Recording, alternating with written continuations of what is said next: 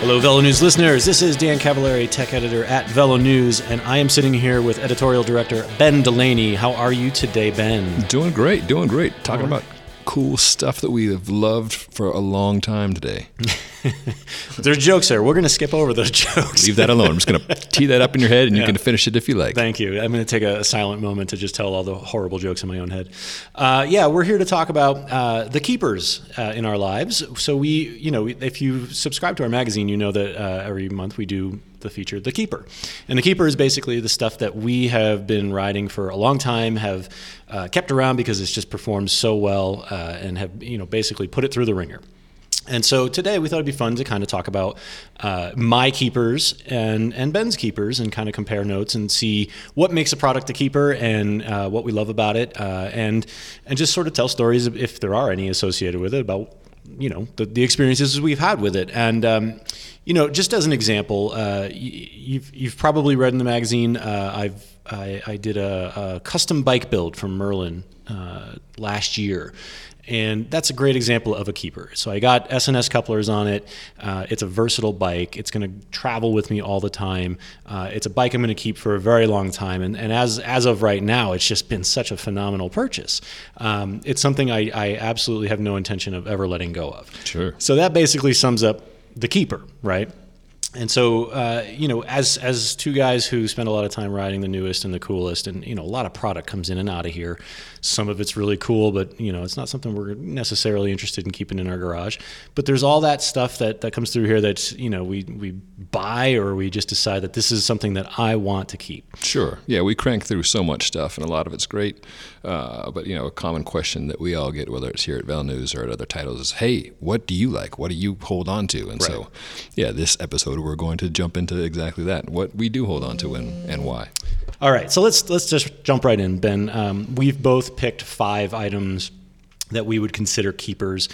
And to be fair, I've written a lot of The Keeper in the magazine, so this might be repeat information on my end for some people. Still a story worth telling. But Ben, yours are all brand new. So let's see. What's your number one keeper? So you're talking about a beautiful Merlin titanium bike on one end of the price spectrum. Some of mine are on the other end of the price spectrum, but things that I use virtually every day. So for instance, got a Gore-Tex Windstopper cap I tuck under my helmet whenever it's cold. I use that pretty much every day, commuting into work or just doing cold rides. $30, something like this. Yeah. Can I see it? I want to see it. I want to see. You want to fondle the hat? Yeah, I want to see the sweat and disgusting dirt and yeah. Well, so it's not a cap. There's no bill on it. Right. I don't like caps with bills because it blocks the vision, and then you flip it up, doesn't feel right. So it's just a super thin beanie with Gore's famous Windstopper, which is enough to keep the cold off, but not a big bulky thing. And it's not like a trash bag, the way a lot of windproof things are. So, that is a keeper, absolutely. It's funny. I have this very hat at home, and I also just got I don't even know what to call it, like a headband thing from Gore. Yep. It's really super thin, and it just covers my ears and my my forehead, and I wouldn't call it a keeper yet, but I think I'm pretty close, because that thing is super low profile, and I get super cold ears on cold days. So that can make all the difference. It's like gloves or not gloves. Of like, are you happy for a 90-minute ride, or are you miserable? Right. Yeah, I've got a completely smoked out Pearl Izumi headband that's like that. I've kept around forever. It's like 5 grams in your pocket. Right. There's no penalty to it, and keeps you happy. So Pearl Izumi had a good ad years back. It was for a different part of clothing. It was for thermal bibs, but there's a picture of a donkey with a scarf on with a big dumb donkey grin, and the copy was, "A warm ass is a happy ass." And as a happy ass, I'm here to tell you that yes, being warm makes all the difference. Your ass is happy, and that's all that matters, really. All right, so that's a good start, and I think the keeper does trend toward things like accessories and clothing. And on the same note, Gore just got a good shout out, and before we started this, Ben and I did not compare.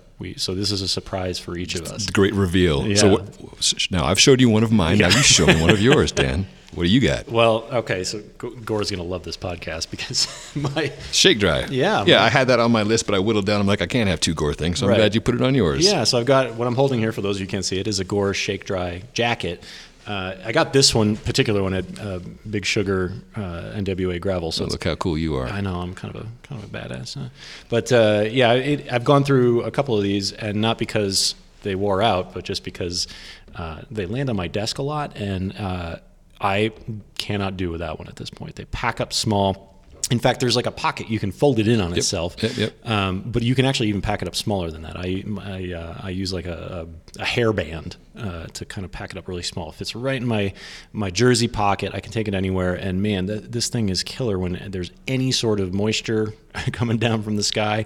Even in just cold weather, it's just a nice layer to have. Oh yeah, it's incredible. And the big thing about that is the size, because like the performance of a Gore piece has been around for a few years. Yeah. But usually it's like almost like a casual jacket type of thing. Where it's great when you're wearing it, but when you're going to take it off, where are you going to put this thing? Right.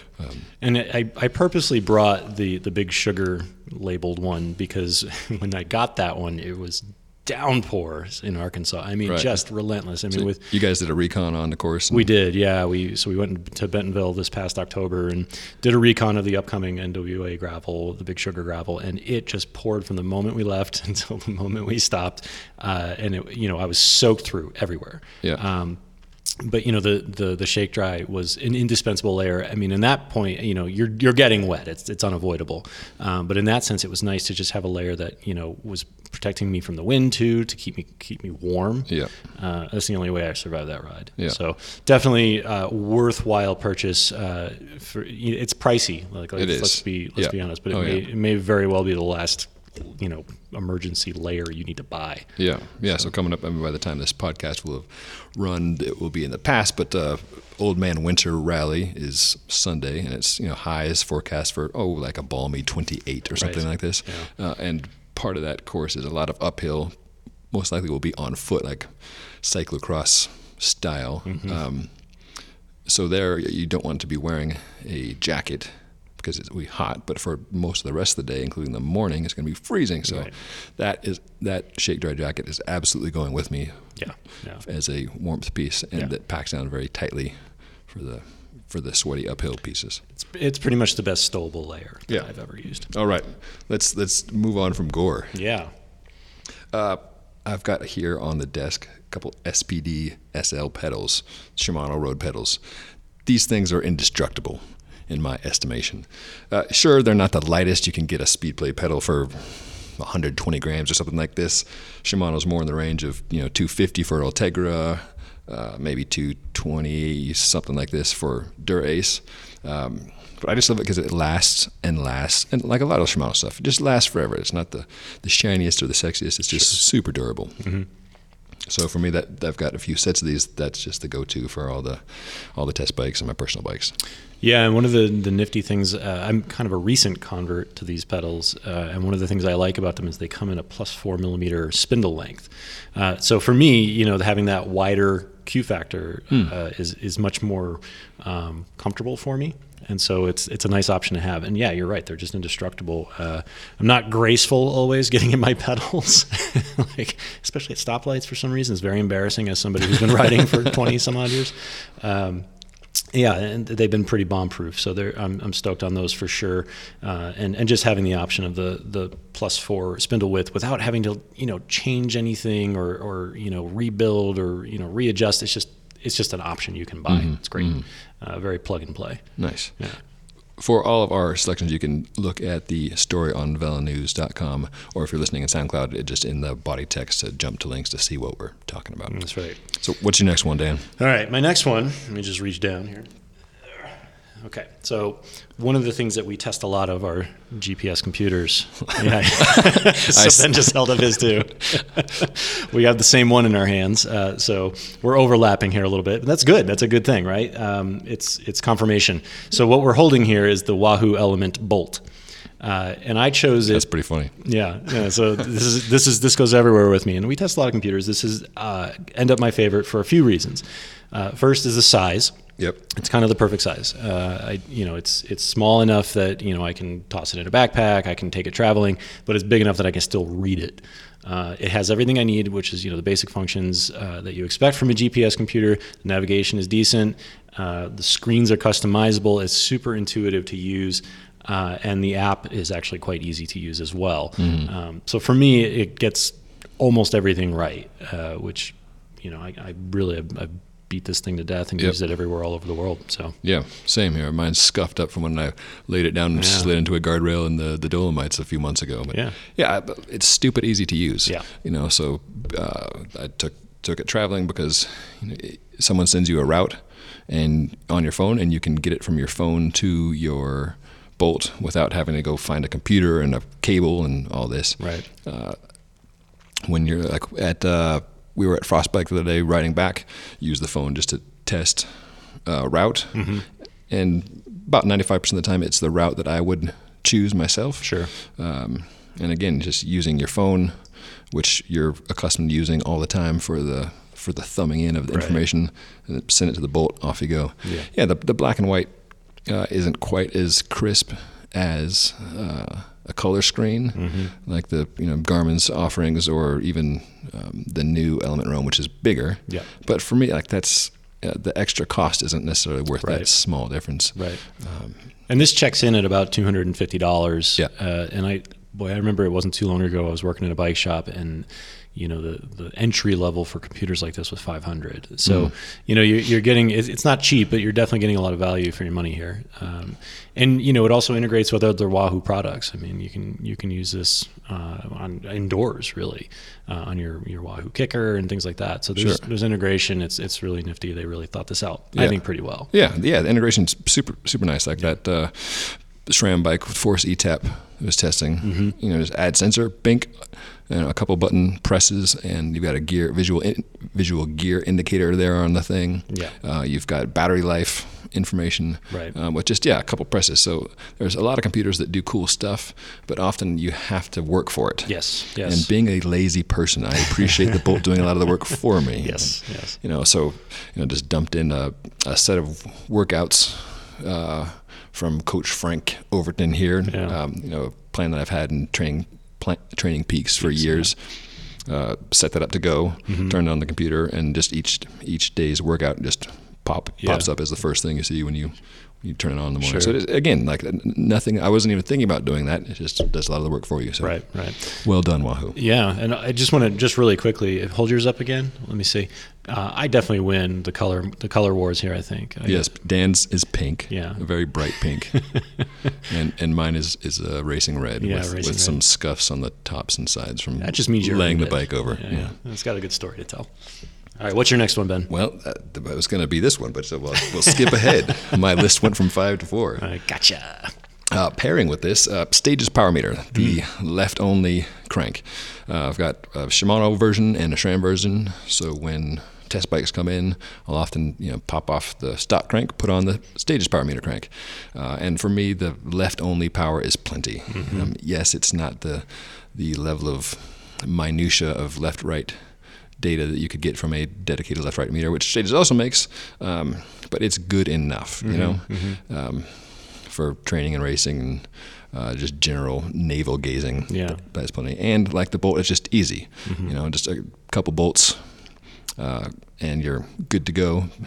The app calibrates it quickly, or it can be calibrated with a Bolt or a Garmin or a Stages, whatever you have. It just works. Yeah, very easily with minimal fuss. So that's something that I've been using for a few years. And they just recently announced, for all you gravel fiends, they just recently announced GRX. They have a GRX option. And for mountain bikers out there, such as myself, there's an XT and an XTR version. The XT version just landed on my desk today. Sweet. So I'm stoked. I'm going to check that out and do a review on that in the very near future. You can also send in your cranks to Stages, and they can install a meter or meters on them and return them to you. So that's another option. Yeah, and they're based here in Boulder, Colorado. So if you happen to be in town, go breathe on the glass and pressure them into getting your power meter through faster. Yeah, you can also show up on Tuesdays for Turned Up Tuesdays, 12:15 in the parking lot. The hardest ride, hands down, in this area. Yeah. I get dropped from that on the regular. I get dropped before I show up. So that's all right. So while we're still grouping things together, so we had the Wahoo Element Bolt and the Stages power meter that sort of really pairs really nicely with it. I have one that's also related. I have here my yes, my K-Edge computer mount. Yes, and this one in particular is designed specifically to work with the Element Bolt. Yep. So for those of you who are not familiar, the K-Edge computer mounts are all CNC machined. A lot of times, basically every computer at this point comes with a mount included. And usually they're lousy. They're really, or they're meh. They're meh. Right. They run the spectrum from meh to lousy. I would say. Yeah, they're like low fat vanilla. Yeah, it's this gives you the fat. It's the good stuff. So they're all CNC machined. They're super solid. And they're also super easy to install. It's a single bolt. These things are bomb-proof. Like I can't count how many times I've knocked it or dropped it or whatever. It holds your computer super solid. You're not going to get any vibrations. It's beautiful. It looks really classy and cool on your bike. And in the last few years, you've just seen a ton of pro riders and pro teams using these, and that's not by accident. It's a matter of making sure that you are not going to lose your expensive computer on your ride. I'm going to take issue with this. I'm taking issue. First, the agreement. Like the larger the computer gets, the better a rigid platform is. So, for instance, for the Element Roam, the larger one, just in testing that, it seems like there's the button press isn't quite as positive as it is on the Bolt. Right. And I think some of that's the computer design, and I think a larger part is the supporting platform. Right. And there's some give to it there. So like going to Frostbike the other day with gloves on, that made it a little frustrating for the button press. But my issue with this particular one, which is for the Bolt, is there is no mount on the bottom option. So whether you want to run a Lite or a GoPro, that is not there. Right. And the same thing can be said for the stock Element Bolt and Element Roam option. So a minor little nit to pick, but there it is. I was actually just chatting with the folks at K-Edge at Frostbike, and I think there is a way to do it. They were saying, at least it was a trade show, so it was like a very quick rush conversation. But I think there is a way to do it. We'll have to look at that, because I was talking to them there also, and they said, no, that's it may involve the CNC machine. Aerodynamics is one of the quasi selling points with this. All right. So I don't know if that's Wahoo wanting to keep that svelte look. The svelte, it is nice. It is a very nice look. My current svelte look for the bike I've got for this weekend's race is a Bolt mount on top and then a K-Edge mount for the GoPro underneath the thing, which is less than svelte. Less than svelte, yes. And it's also worth mentioning that I think it was at Eurobike, K-Edge did release a Wahoo Element Roam specific mount, just in case that's the computer you're running. And that is, I would say, hands down, if you have that computer, it is absolutely a worthwhile investment to get that more stable platform. Yeah. So, all right, Ben, what do you got next? Next up, ProGold ProLink Lube. Ooh, yes, ProGold. It's, I was just looking at the chain lube friction test that we did a while back. Tested I don't know how many dozen lubes, and even there was some olive oil in there for resistance. Done by the good folks at Friction Facts. Had a little friction saying Friction Facts. Point is, ProGold did not score super well on that. It's a little more drag than some of the others, but I don't care. It's like 1.5 watts. What I do care about, again, to my lazy comment earlier, is it is a cleaner and a lubricant in one. So you put on a bunch of the stuff, let it sit, and then spin your chain backwards with the rag. Keeps it clean. So for those reasons, I've been using this stuff for years. Also, it's like $9 a bottle. So there's the Rock and Roll Gold, which has similar functionality of the dual lube and cleaner operations, that stuff's great. It's also more than twice as much. Yes. So yeah, the Pro Gold was absolutely the go-to lube when I was working in shops for several shops. I mean, I've worked at shops all across the country, and that was always the go-to. So I mean, obviously, so it may not be the fastest lube. For 99.9% of us, that really does not matter. I mean, raise your hands at home. How many of us forgot to clean our chain the last time we even went out for a ride? I mean, so there's your watts right there. I mean, it just doesn't matter to a lot of people. Yeah, for sure. And that big chart that we ran based on the Friction Facts is on perfectly clean setups. Yes. Which is not real world for, like you say, the vast majority of us. So a cleaner chain with slightly slower lube will always be faster than a dirty chain with, like a UFO. I'm actually, I don't believe that clean chains actually exist. I don't think I've ever seen one. At least not on my bikes. Even when they come out of the bag, they're covered in goop. Yeah, the sticky, the booger stuff. Yeah, the muck. Yeah, I hate that stuff. Ugh. Yeah, so that is the end of my list. Oh man, you're already at the end. Well, yeah, you cut out my bolts, so my 5 to 4. So what do you got? Oh, I got more. I got lots. So I have lots of toys. So I have plenty to share.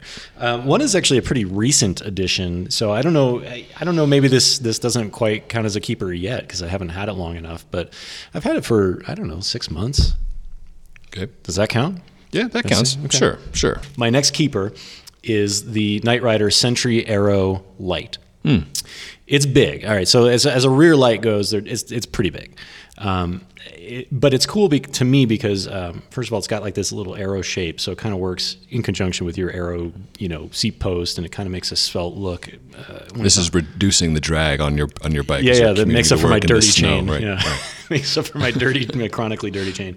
The cool thing about it, and I'm blasting this in your face right now, is it's really bright, but also if you look from the side, it's casting out light on the side. So you get a pretty big advantage of visibility here, and I'm all about being visible on the road. This thing blasts light too. I mean, I've seen this thing from well behind, and it, you're getting a lot of light here. It's super easy to swap from bike to bike, and it even fits on aero seat posts to a certain point anyway, because it's got this stretchy, easy to use strap.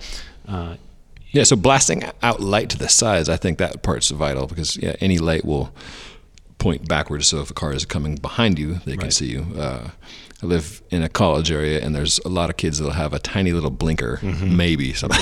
Right. That when you're directly behind them, yes, you can see. But if you're sitting at a stop sign and they're coming perpendicular to you, they're all but invisible until they're in your headlights. So perpendicular visibility is valuable, I think. Yeah, and I think at first glance, when I did review this, and you can read the review. Just we'll have the link here in SoundCloud or on Velo News.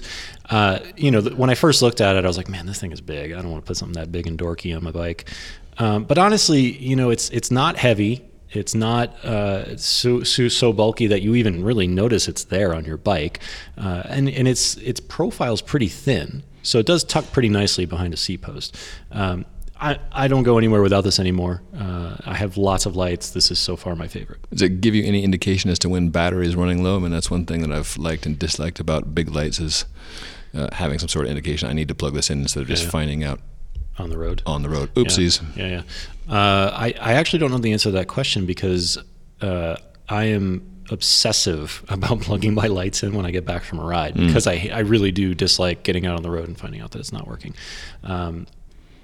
I will find out and I will add it to the article. All right. So you will know the answer to that question, even though I do not right now. Got one more for us? Oh yeah, I could go all day. All right, this is my next one. Let me see if I can do this without this being mounted on a bike. Hello. Yeah. Wait, it's still going. Still going. All right. It's still going. We'll let this go for a little while. This bell is the Spur Cycle bell, and this thing is the loudest, the clearest.